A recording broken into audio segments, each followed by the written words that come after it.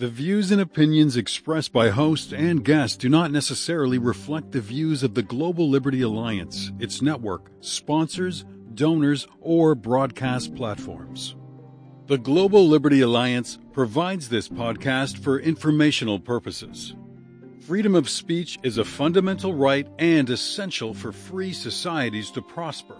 Thank you for listening and supporting the mission of the Global Liberty Alliance, dedicated to strengthening and defending fundamental individual rights, free markets, and the rule of law.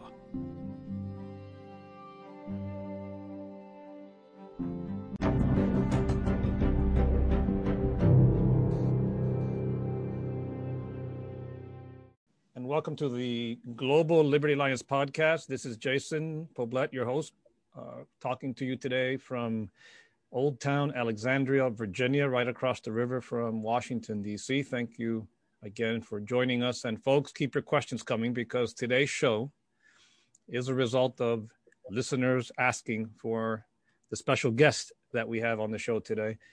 We really want your questions, and you can send them two ways, by email, or you can email us or send us by WhatsApp or your favorite app an audio question, and we'll be happy to put it on the air. If you do send us an audio question, please say that you give us permission to post it. So today we have a good friend, a scholar, and he really is a scholar, by the way. You'll figure out now why. And just an all-around good people, Dr. Andy Gomez as he prefers to be called, from down in Miami. Andy, how are you doing? Good morning, Jason. My pleasure to be with you. It's an honor to have you on. And before we jump into the subject matter, I'm going to say, talk you up a little bit because I think people need to know all the stuff you. No, we have to, because a lot of people haven't listened to you before, maybe don't know you. Plus, you've done so much, and I think folks need to know about some of the good work Andy has done. Andy retired from the University of Miami a few years ago. He spent almost 40 years in higher education at the University of Miami, right? It's roughly around, in a couple of places. At the University of Miami, I was 19 years. 19. It's a long time, and the university, for his service, awarded him upon his retirement this presidential medal by then President Donna Shalala. There's been some changes there, which we'll talk about in a minute. During his time at UM, he taught many courses, including one that we're going to talk about today, Cuba, including Cuba after Castro, US-Cuba relations on the Cuban Revolution. And he's lectured extensively on Cuba and Cuba transition issues, which is the topic that he and I talk about all the time. And we're going to chat about today, including some recent news that was made yesterday by the Biden administration. He's the author of Social Challenges Facing Cuba. Prior to that, he served as a consultant at numerous agencies for the U.S. government. He's advised foreign countries, organizations, corporations on international theory, policy, and practice. He has served as a non-resident fellow in the foreign policy program at the Brookings Institute from 2008 to 2012. I'm not going to list all the different news organizations that he's commented on. There are a bunch of them there, left, right, center, you name it.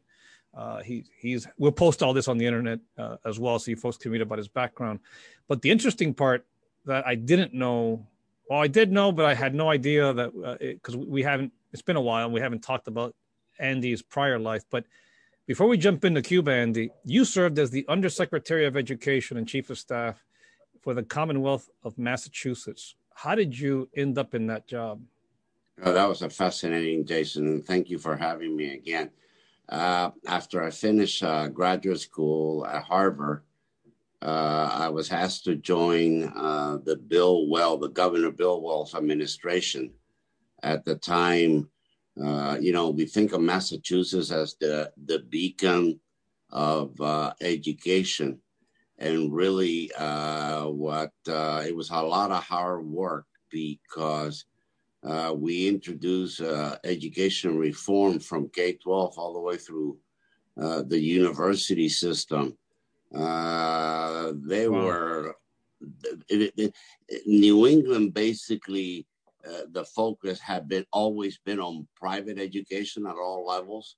And what we did in a nutshell was to try to improve our public system, which we really did. from all the way from kindergarten through the university level. That's, and that's, before we jump into Cuba, let me ask you something, because I'm fascinated by American education. I don't think it's in most, well, you're in a great state for education, I think, but I think a lot of the new generation has been cheated, especially in parts of the public school system across the country. Maybe they're not getting prepared as well as they should be for college. And you've had your foot in all these camps. If there were one thing you were advising, let's say Biden or Trump or anybody, Secretary of Education of the United States, on reform, where would you focus the energy right now? We have to focus the energy right now in the primary levels, and I'm explaining to you why. As psychologists and psychiatrists said, children's developmental ages, by the age of 7, they have developed already what they are going to be for the rest of their life. So education has to be the foundation of any country, any community, any home. And unfortunately, it saddens me that, for instance, now with this pandemic, that there's so many children in the United States that because of poverty or low socioeconomic levels, they have no access to the internet. Therefore, they have not been getting the education lessons virtually. So I think we have a long way to go in this country. And it is the greatest country in the world. I also think in this country, the education community needs to further diversify. And I'm not talking about teachers and administrators. I'm talking about history books and the role that history has played in this great country. Let me give you a very concrete example, and some people might disagree with me. We have witnessed in the last couple of years, for good or bad, the tearing down of monuments across the United States because it represented a sad period in our country's history, which was mostly the Civil War and slavery. So many of the statues of generals or individuals that supported slavery have actually been torn down. I think differently. I think that you teach history so the good things are repeated and the bad things are learned so folks don't make the same mistakes. You just cannot erase history. That's living here in the in Virginia. Sure. We lived through a lot of that whole statue removal business. In fact, yeah, about a block from our office, there was a statue that had been there for a long time. It was owned by a private organization, and it was a lone Confederate soldier monument for the men who died and fought the war back then during the Civil War. And it was right in the middle of the street in Old Town. It kind of served like a median type thing, and it had to be removed because the owners of the statue felt it was going to be vandalized and destroyed. So they opted to remove it, and then the city came and they paved over that space. And one of the things that, no matter what side you're on, Andy, and I agree with you on this issue, that you need to know the history, and if you remove the symbols, whether good or bad, from a particular period, you've also potentially removed education, because there are ways to put these monuments in context, for example, so that future generations who may not even read. In fact, I find it fascinating, and then we'll jump onto our topic. We showed another show on this one. We could talk a lot about this one, but given our shared cultural background and what happened to our respective families, you can't erase any of that. And no. Nowadays, the Civil War is barely taught in schools. You don't learn about the Reconstruction period, by the way, the period that came right after the Civil War. Absolutely not. That the Reconstruction period, as you know, laid the seeds, if you will, for the civil rights movement that came many decades later. But it's a sad chapter. It was tough to watch. It was tough to watch the whole statue removal and the fighting with each other was just tough to watch. It's devastating, given what our country has gone through. And again, this is not about an issue of who you supported or not supported, but given what our country just went through, I think it's a lesson. It's a lesson in civic, or the lack of civic education that we have in our schools. Students in high school don't take U.S. government until their senior year. Wow, I didn't know that. Wow. I think that's a mistake. Wow. Or even so, comparative politics. What makes our country so great if we don't understand countries that don't have the democratic system that we live under?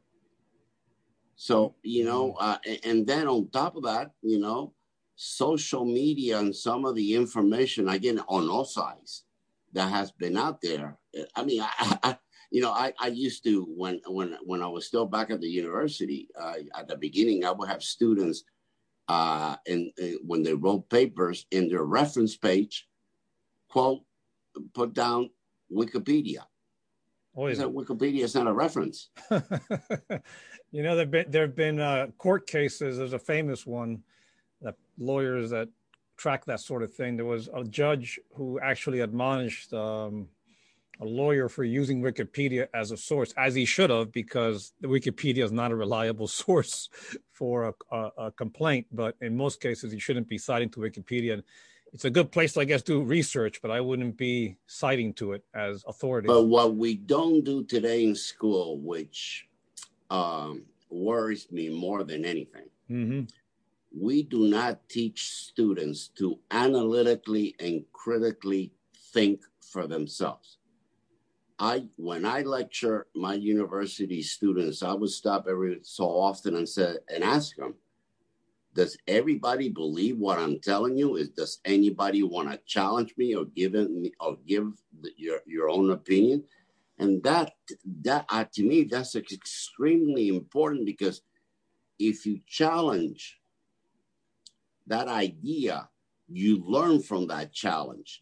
It helps you make up your own mind and what you stand for, rather than be led. And sometimes being led by different groups of different individuals is not the way to go.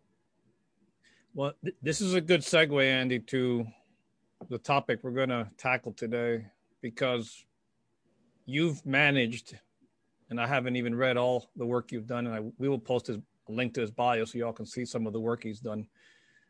That included, by the way, being named Ambassador at Large for Human Rights, which fits right in the space where we want to go. This conversation about challenging ideas.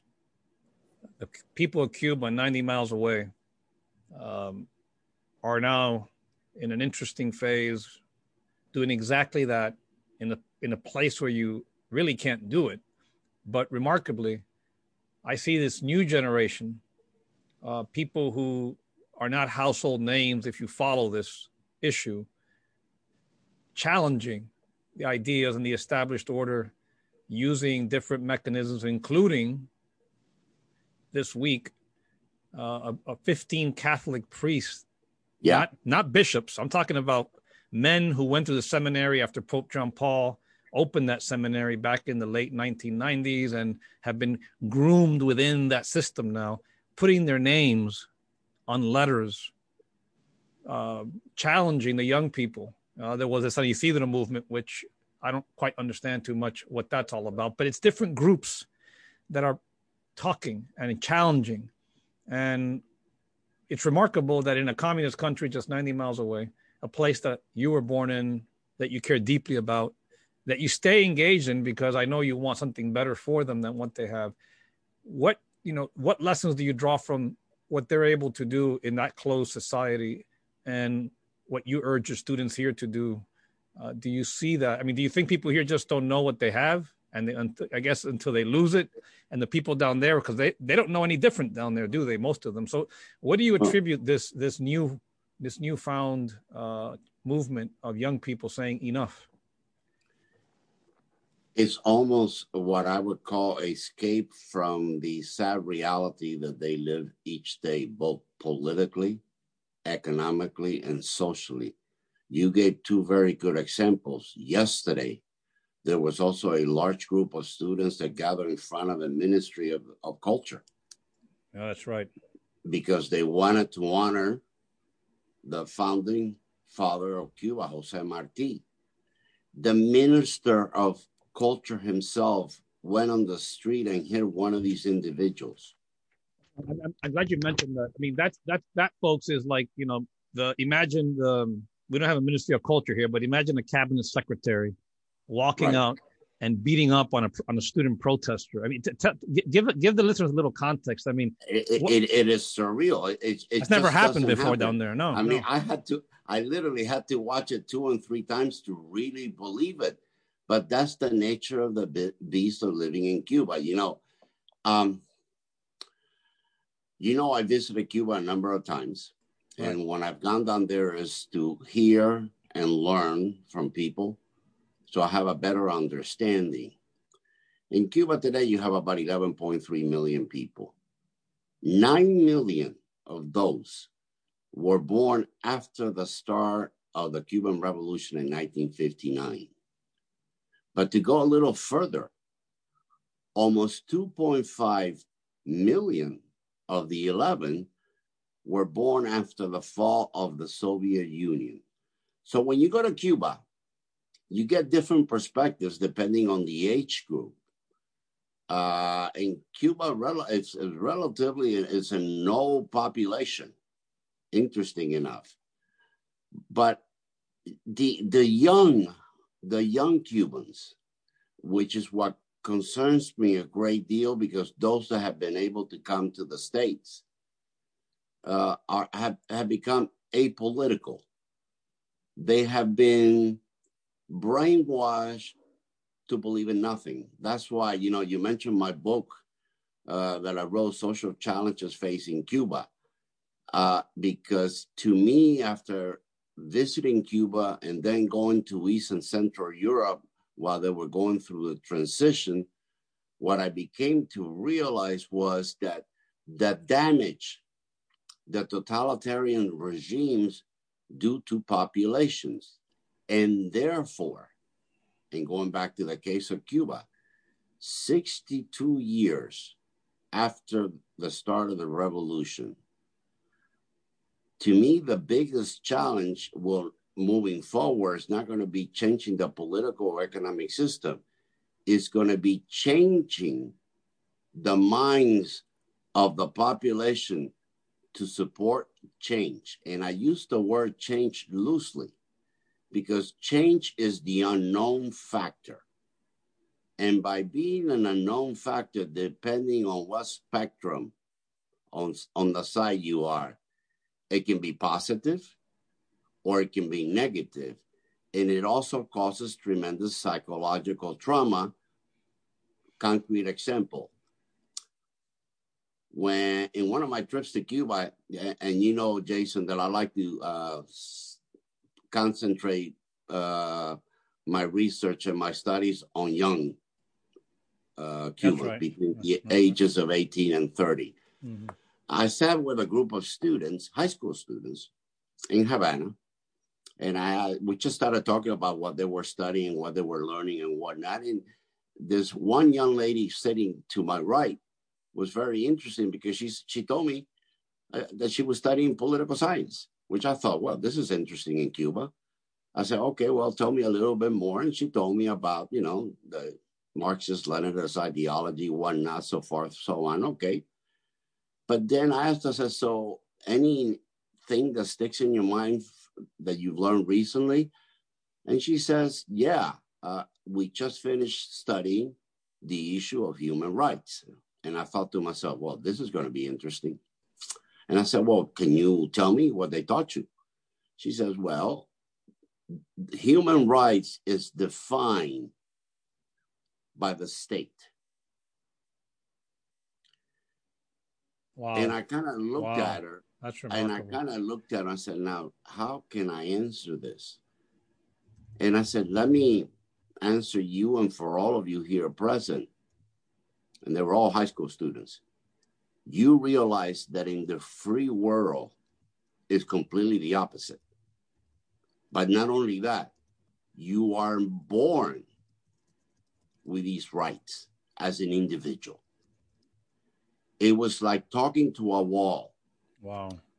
They just could not grasp the concept that an individual could determine to have freedoms and to have these rights and moving forward, that it was the state that control what you can and cannot do. Now, how do you change that overnight?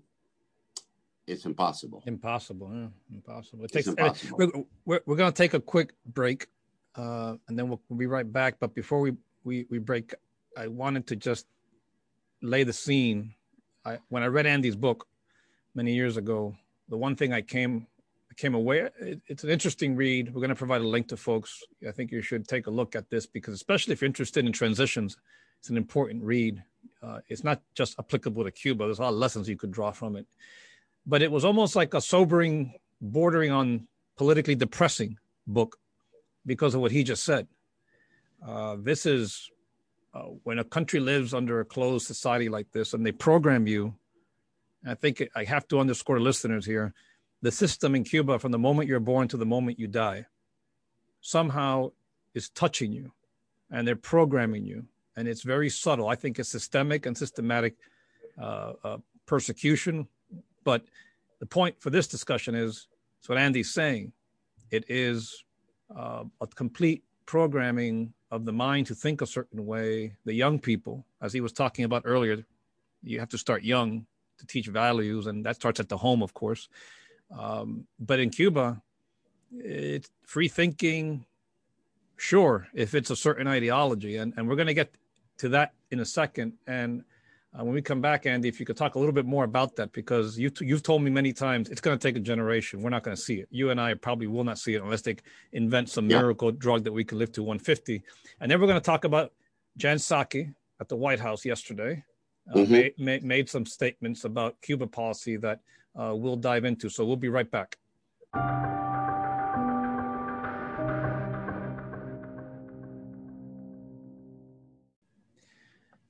Andy, before the break, we talked a little bit about your book.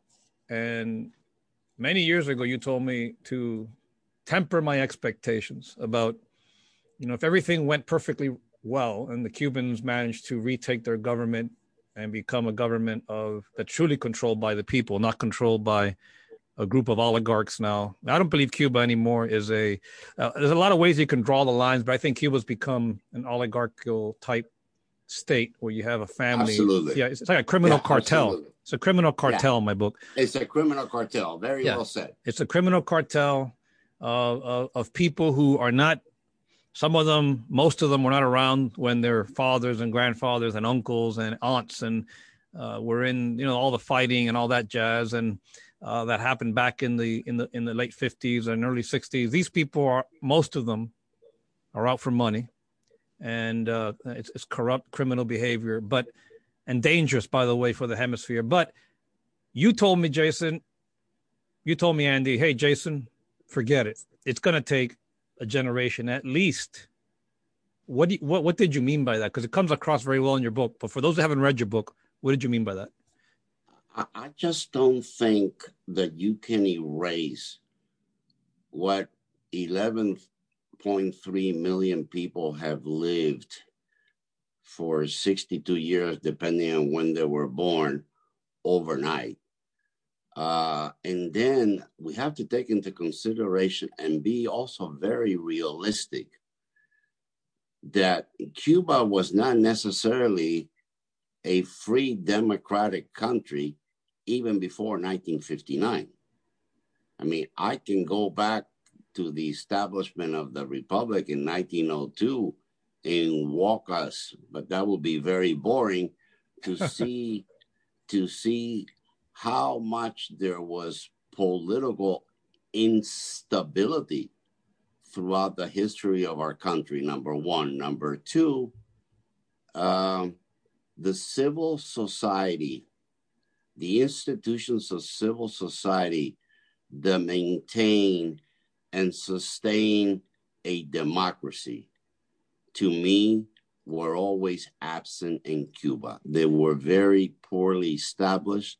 Wow, you know, some people in South Florida would be very upset with you with that. I happen to agree with you, by the way, but some people down there be very upset with that. Well, they've gotten upset at me before, but I think as we move forward, we have to face the reality. Right.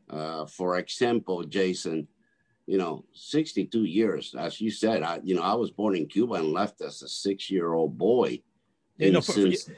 For the American audience, Andy, hold that thought. But for the American audience, when he says that, I was talking to a good friend of ours, Father Eria, recently, and we went through how many Congresses there had been since the Cuban Revolution. There have been 31 U.S. Congresses since the revolution in Cuba, yeah. and 13 presidents, including Eisenhower, Kennedy, That's right. Johnson, That's right. Nixon, Ford. Let me get these right: Carter, Reagan, Bush, Clinton, Bush, Obama, Trump, and now Biden.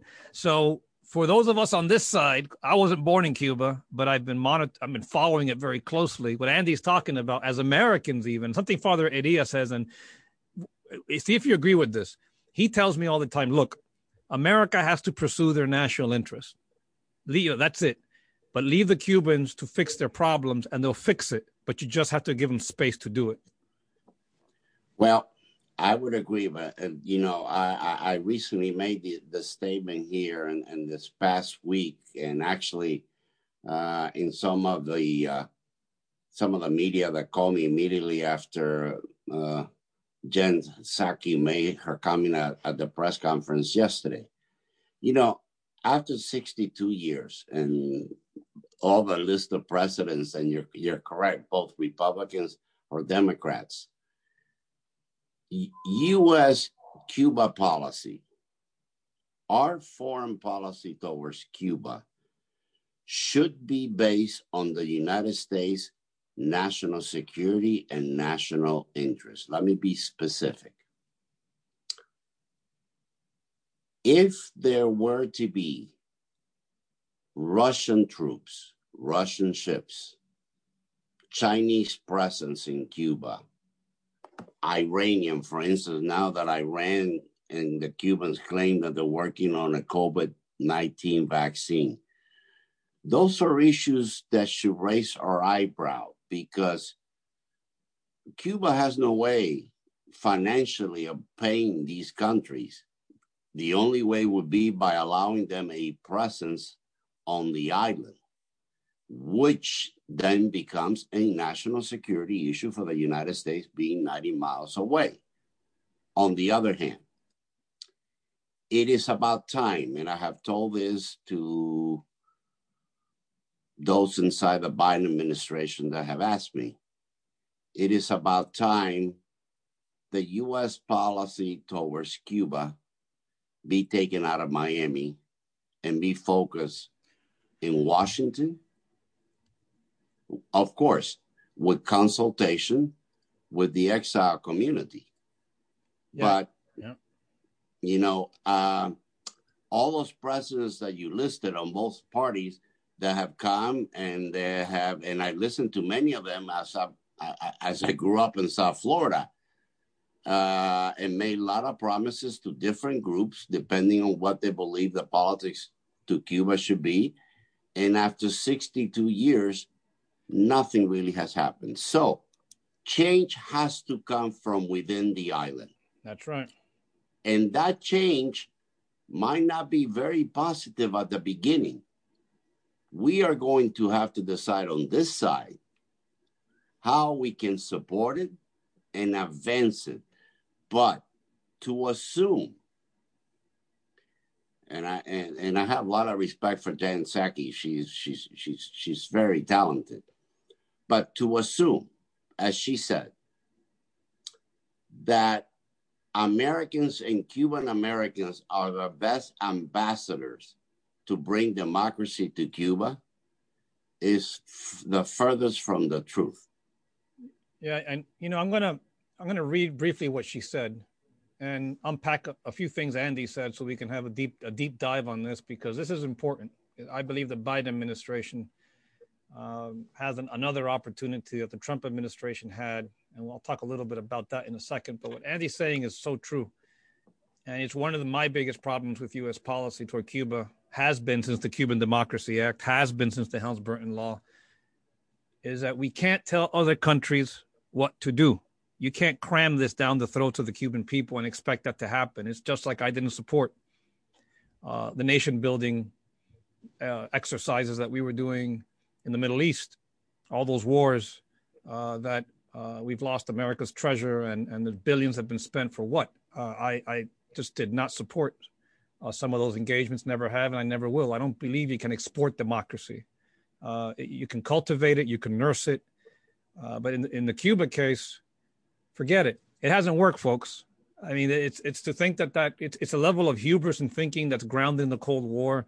The laws are out of date. But what Psaki said yesterday, our Cuba policy, and I'm quoting, our Cuba policy is governed by two principles. First, support for democracy and human rights.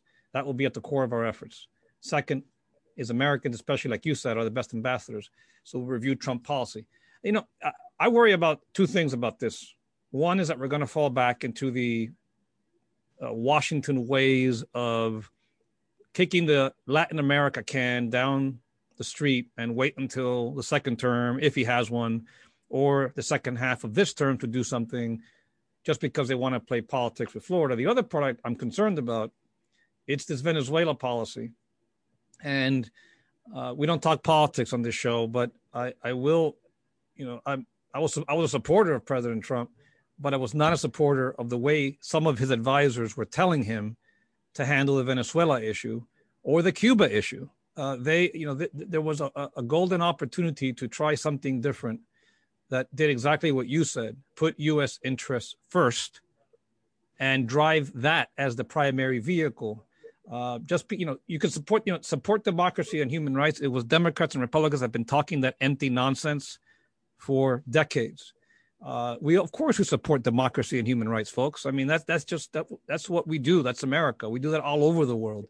But when it comes to Cuba, that's pablum. That's what the Republicans say. That's what the Democrats say. And we can do much better than that. There's American claims. There's Americans unlawfully imprisoned in Cuba. One of them in Miami, Florida, Alina Lopez, who we've been asking Florida members of Congress to do something about this. But my question to you is, Andy, because we could talk for hours on this. It's a two-part question. One, let's focus on America for a moment, and then the other half is the Cuba question. Do you really think that, because I had a Cuban in Cuba tell me this many, many years ago, say, listen, we know very well that the issue of Cuba has nothing to do with you all don't want to trade with us or anything like that. You're just protecting markets. There's people in Florida who do not want to trade with Cuba, and they're protecting the Florida market. They're protecting the Gulf state trade. It's really about economics. It's not really about human rights. And then the other question is, are the Cubans ready? Because Obama went to Cuba, opened up the embassy. I didn't like the way he did it. I'm glad that he challenged the policy. I wish he had done something else. But look what the Cubans did to American diplomats that were stationed. At least we think. I don't know all the facts about what happened in Cuba to our diplomats. I do know that they were injured, and it's been documented. And we have to hold someone to account for what they did to Americans and their children. But what's going on here, and how do we unpack for people what's really happening? Because I don't believe for a minute that this business about supporting democracy and human rights should be the centerpiece of our policy. It is important, and it is the crux of what we do, but we're trying to find a solution, a different way out of this. We always support democracy and human rights, but it has to be more than just talk about it. Jason, you stated it very well. Many of my colleagues in the academic community in the last couple of weeks since Joe Biden became president have been pushing for this thing of full engagement with Cuba. But let me go first to your point about it is also about financial and what impact, if we open with Cuba economically, will have, like with Florida. Well, Cuba today doesn't grow oranges. The quality of the sugar cane is very poor because they have not taken care of their soil. I mean, I can go on to it based on what agricultural experts have told me. Cuba, if you recall, in the late 90s, early 2000s, when there was rumor that there was oil in the northern coast of Cuba and the Norwegians came in, the Chinese, Cuba first got very excited because they saw it as a possible source of revenue. But then they also got very nervous because they thought, well, the Americans definitely will take advantage of this situation now, and that will put a tremendous pressure on being able to control the system politically. Eventually, the oil was too deep. It would cost too much to bring up, process. Long story short, it was forgotten. So the economic principle, you know, I approach the whole issue of the embargo. Now there's a campaign on social media by having people hold signs asking this administration to bring down the embargo, which, by the way, I don't think the Biden administration, given all the problems that it has inherited, primarily domestically, Cuba's on top of the agenda. I dare to say it's not even on the radar. It came up yesterday because a reporter asked Jen Psaki for a comment. But Cuba in itself had every opportunity when President Obama established or reestablished diplomatic relations and encouraged American entrepreneurs and business individuals, men and women, to possibly invest in Cuba. What was the problem?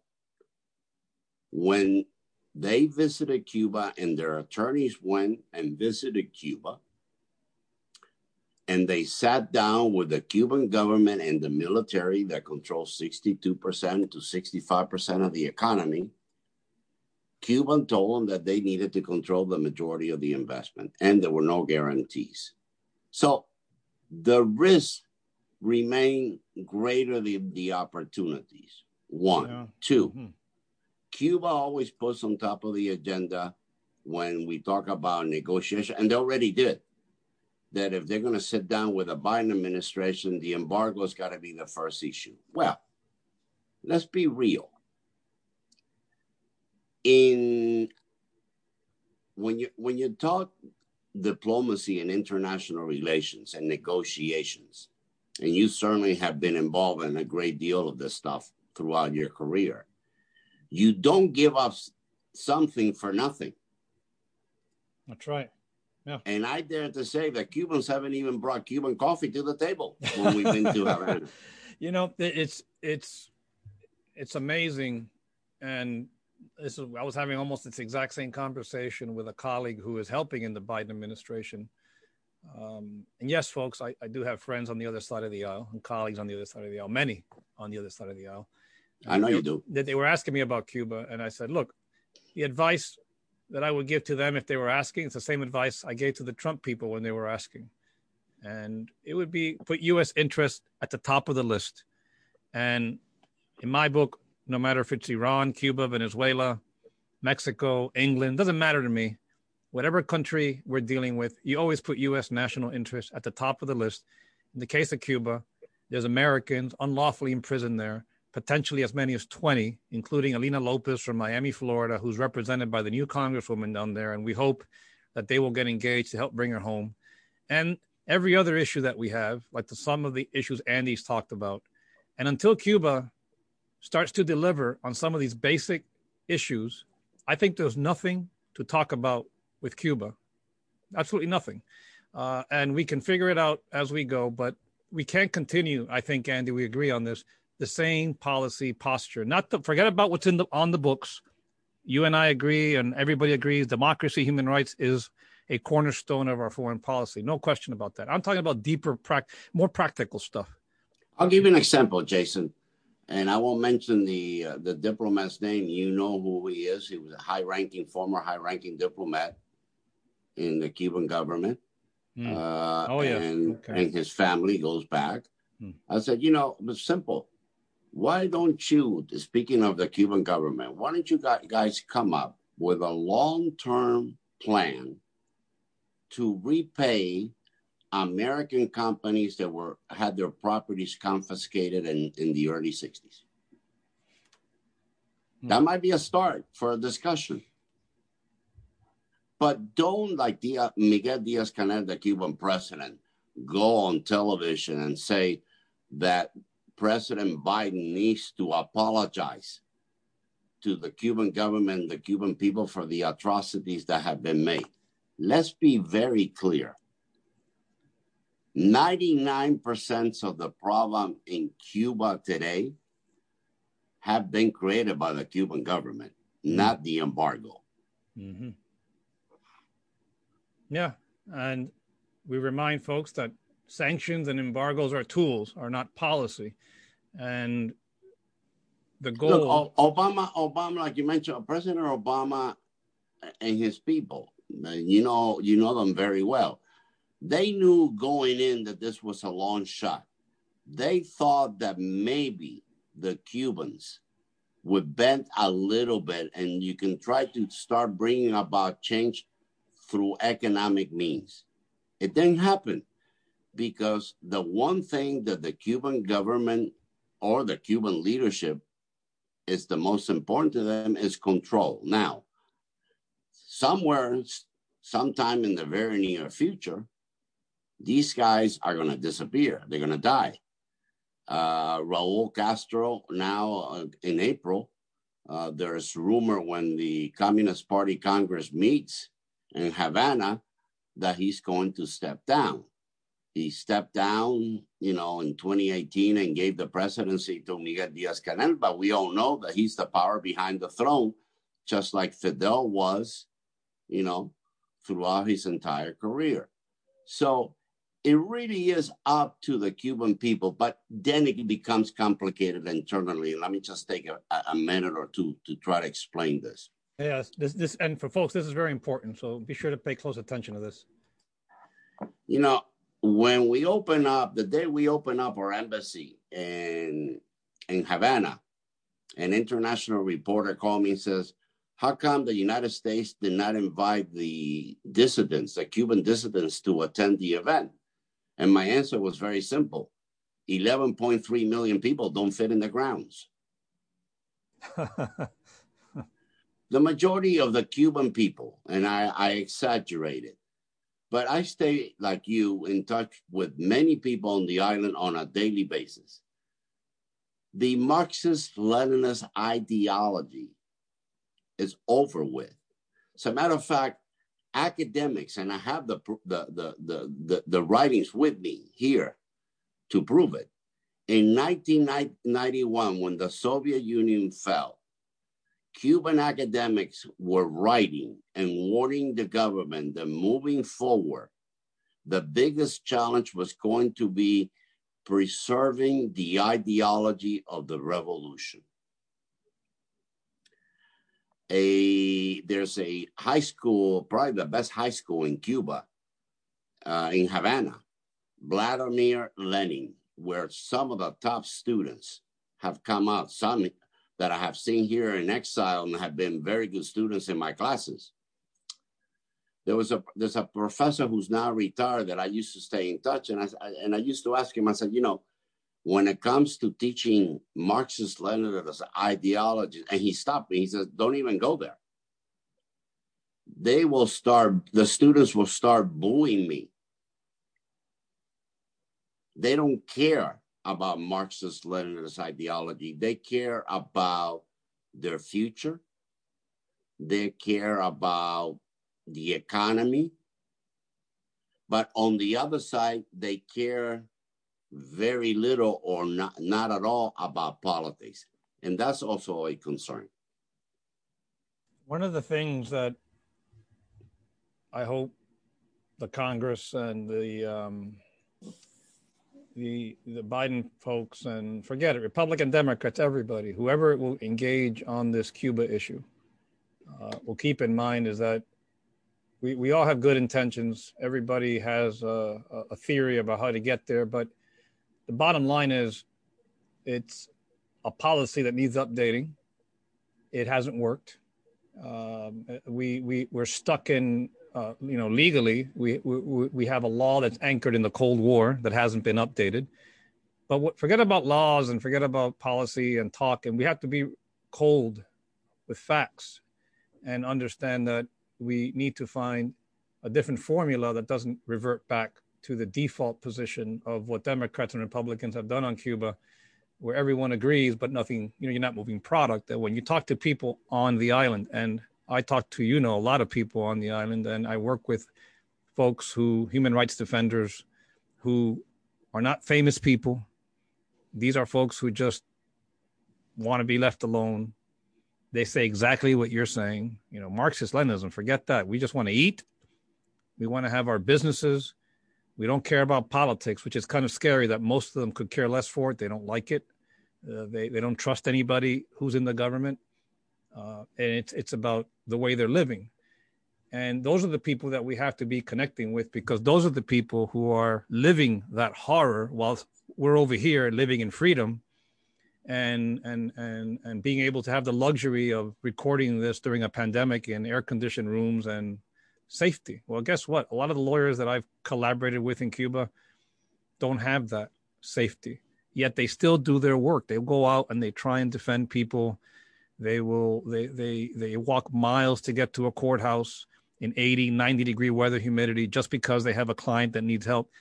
And those are the people that we need to focus on, and not this, if we really want to help people, get outside this old way to view the problem and kind of flip it and part of admitting and moving on to find new ways to do stuff is admitting something didn't work. Elements did work, other elements did not work. But folks, you can't export democracy. Can't be done. And there's a certain hubris in our laws that maybe they made sense during the Cold War, but we need to find another way. And when I get Jason, sorry to interrupt, but go ahead. When I get upset with some of these so-called government officials and former diplomats in Cuba about blaming everything wrong with their system on us, I simply tell them that maybe what we should do is bring back the Platt Amendment and fix it for them. Yeah, for folks who don't know about the Platt Amendment, we'll do another show on that. But tell people briefly what the Platt Amendment was all about. And then we'll take a quick break. Go ahead. Very quickly, the Platt Amendment gave the United States the right to go intervene in Cuba if they got into trouble.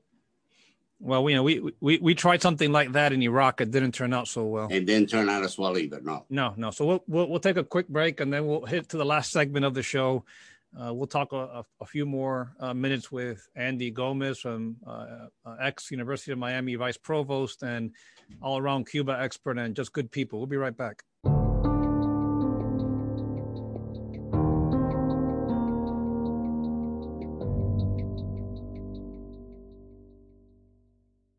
Andy.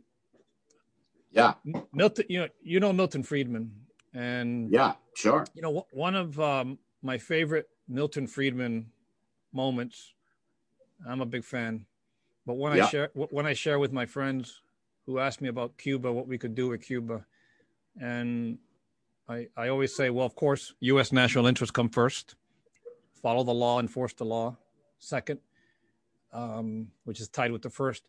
But something Milton Friedman talked about, he was asked a question about, the fall of the Berlin Wall and all this advice that he gave to former communist states to become market economies. And back then he said, well, you privatize and everything will go fine. But many years later, he was asked that question in hindsight, hey, Do you think that was the right advice? And remarkably, Milton Friedman said, no, it wasn't. He which was unusual for him to backtrack on something. I think he was responding to a question about China, but he was saying China engagement, that the engagement with China would change everything, and well, look what would happen. What's happening now? He said there were two things that he probably should have emphasized: privatize, no doubt, and the second thing he said I should have said, but I didn't say, was the primacy and the importance of the rule of law. And to him, that he felt would have been a better combination. Do you think in Cuba, we know there's no rule of law in Cuba. You can't even practice law this is really odd. Correct. If you're a lawyer in Cuba, you can't practice law legally on your own. You have to work for the state. No. It's very right. How far is Cuba from allowing lawyers to practice law on their own without the government hounding them? I would dare to say they're very far from it, period. That's one way of controlling what they do and how they do it. I mean, very far away. You know, Jason, going back to this whole issue of transition, in academia,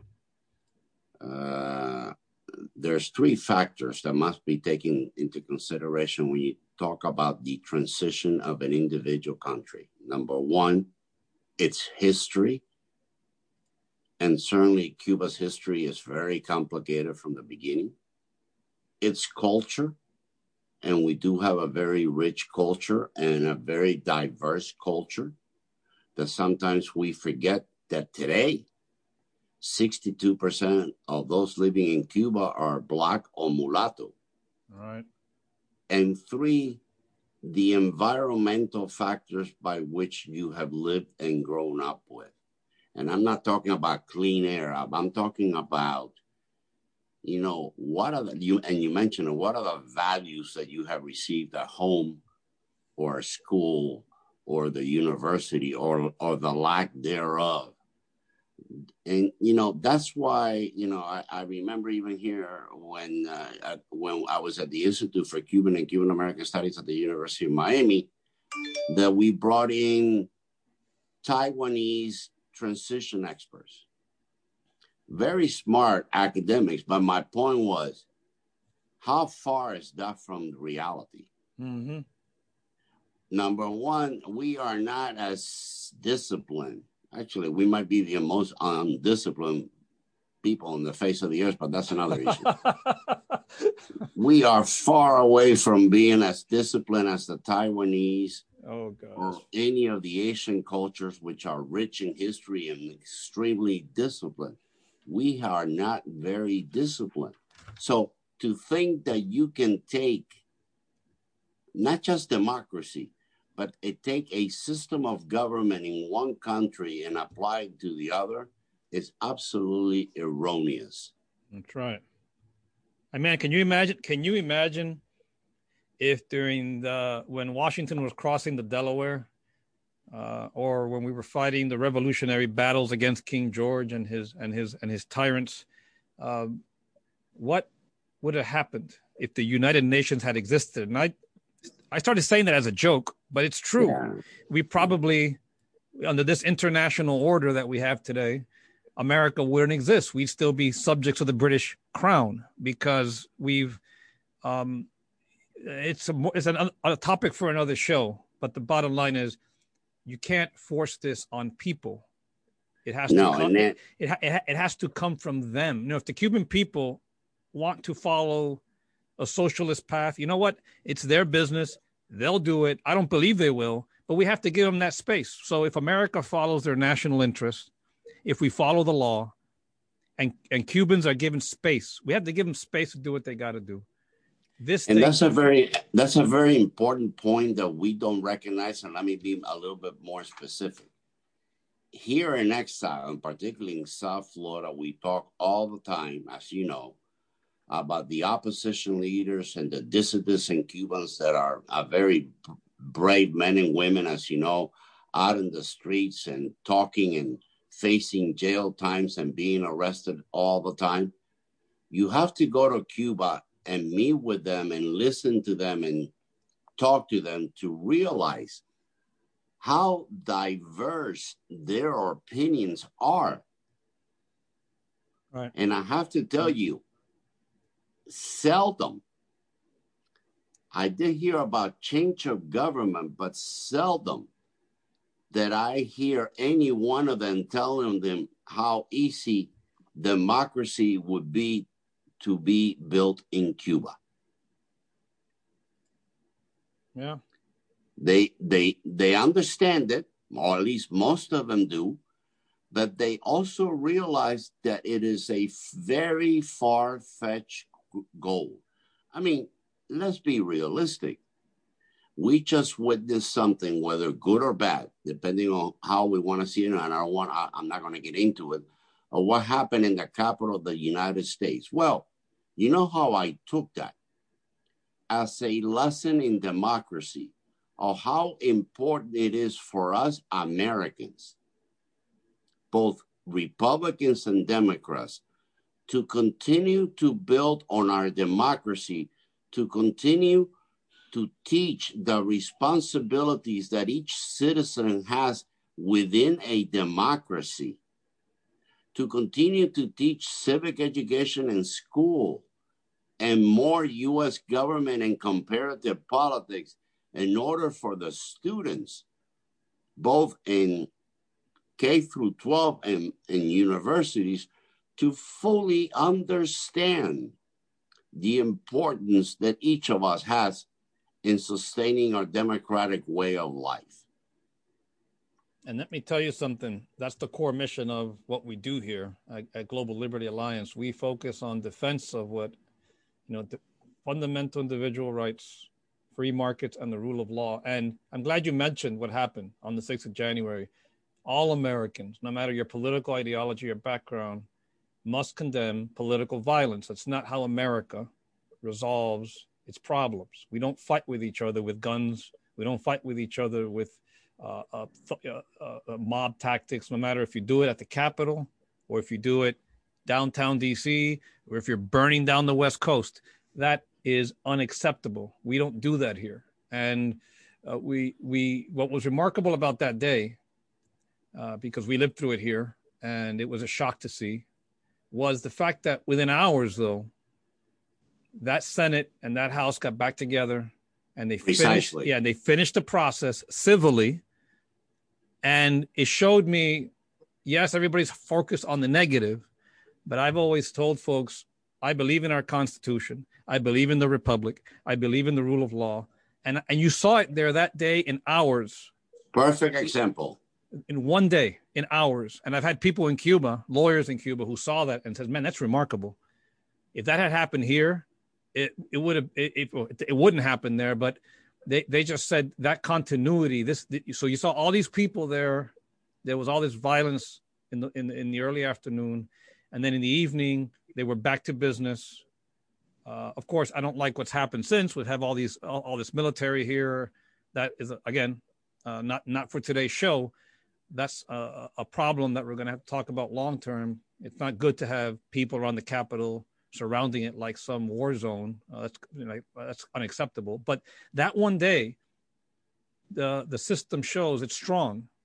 Americans don't like that, and Biden was certified, and the process continued. Peaceful transfer. But we cannot take it for granted. No, you can't. We need to work on it, and that's the point that you and I are making. Yeah, and the education that we started talking about at the beginning of the show on a topic completely unrelated to this has come back again, like you just said. It starts. I'm going to go back to the very beginning. When I became Undersecretary of Education in Massachusetts, I being a state official, of course, I could not put my daughters in a private school, so I looked for one of the better public schools, and we moved in that community. Mm-hmm. In my first months in Massachusetts, I went and traveled around and visited schools.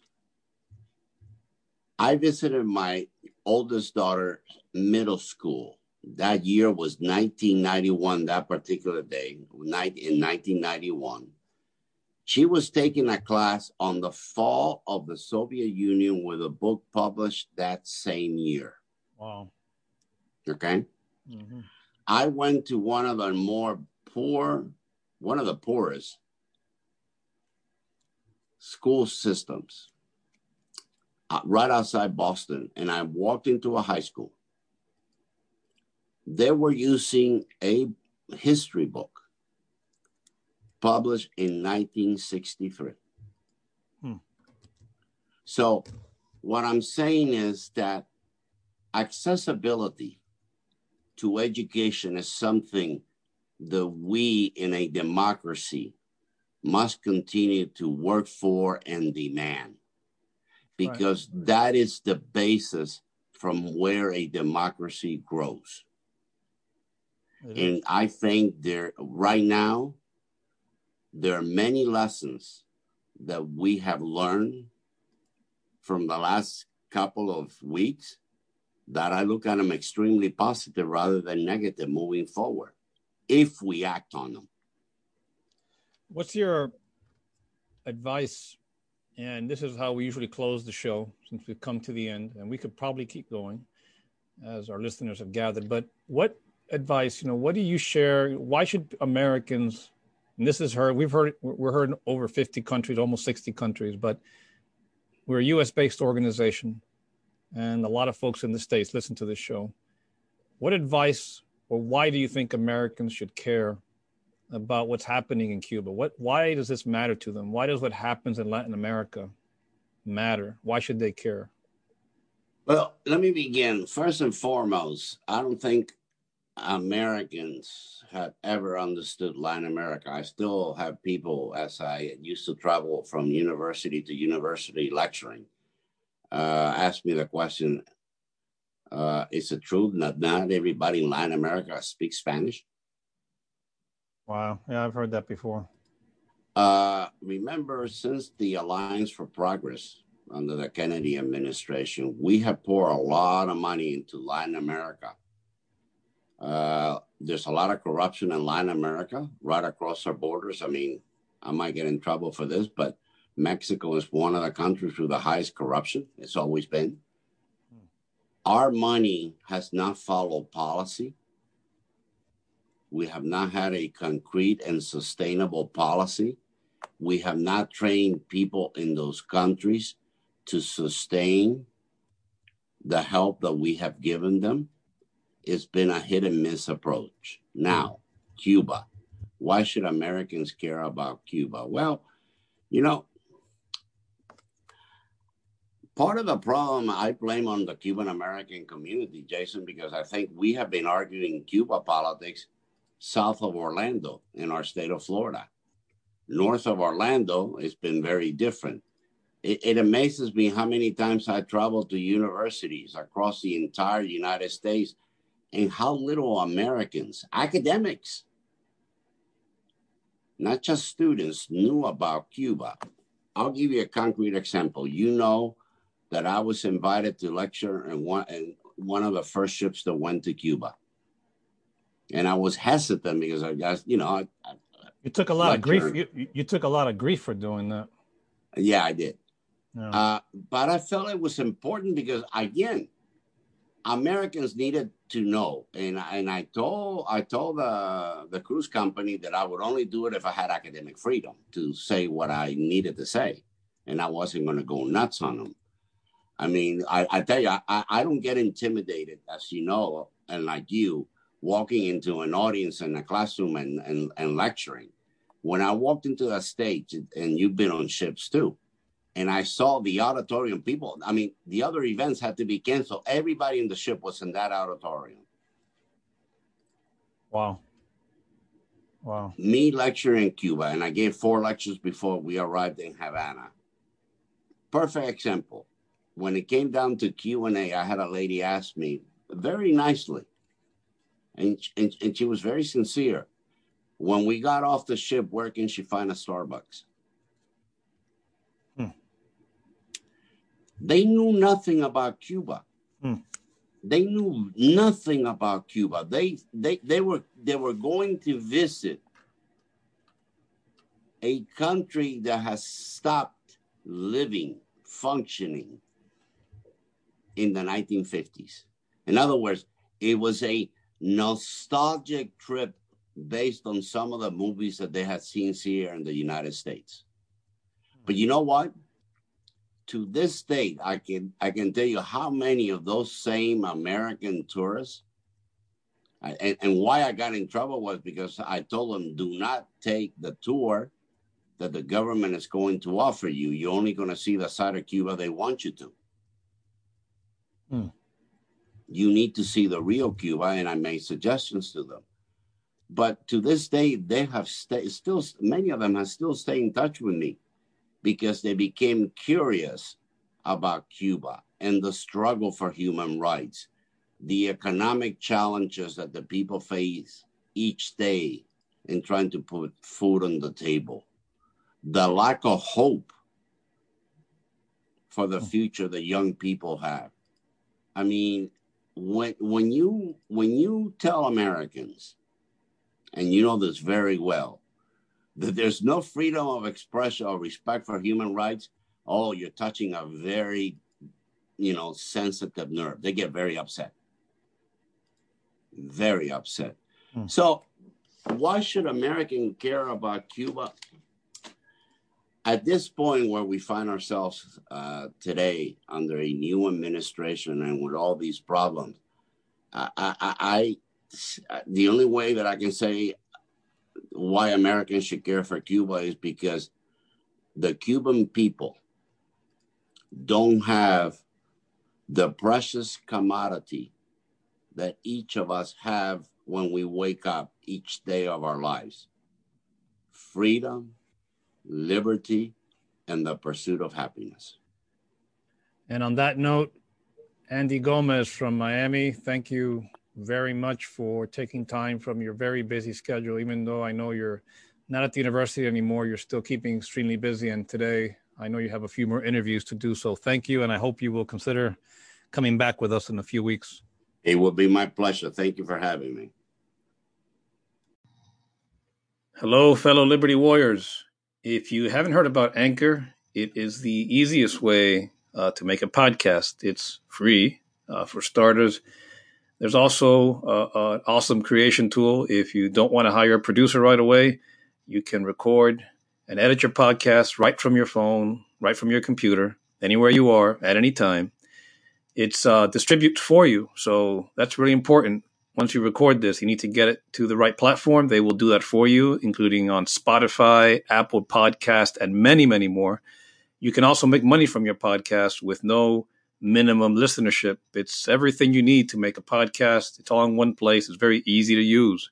So give Anchor a try. Download the free Anchor app or go to anchor.fm to get started. That's anchor.fm to get started.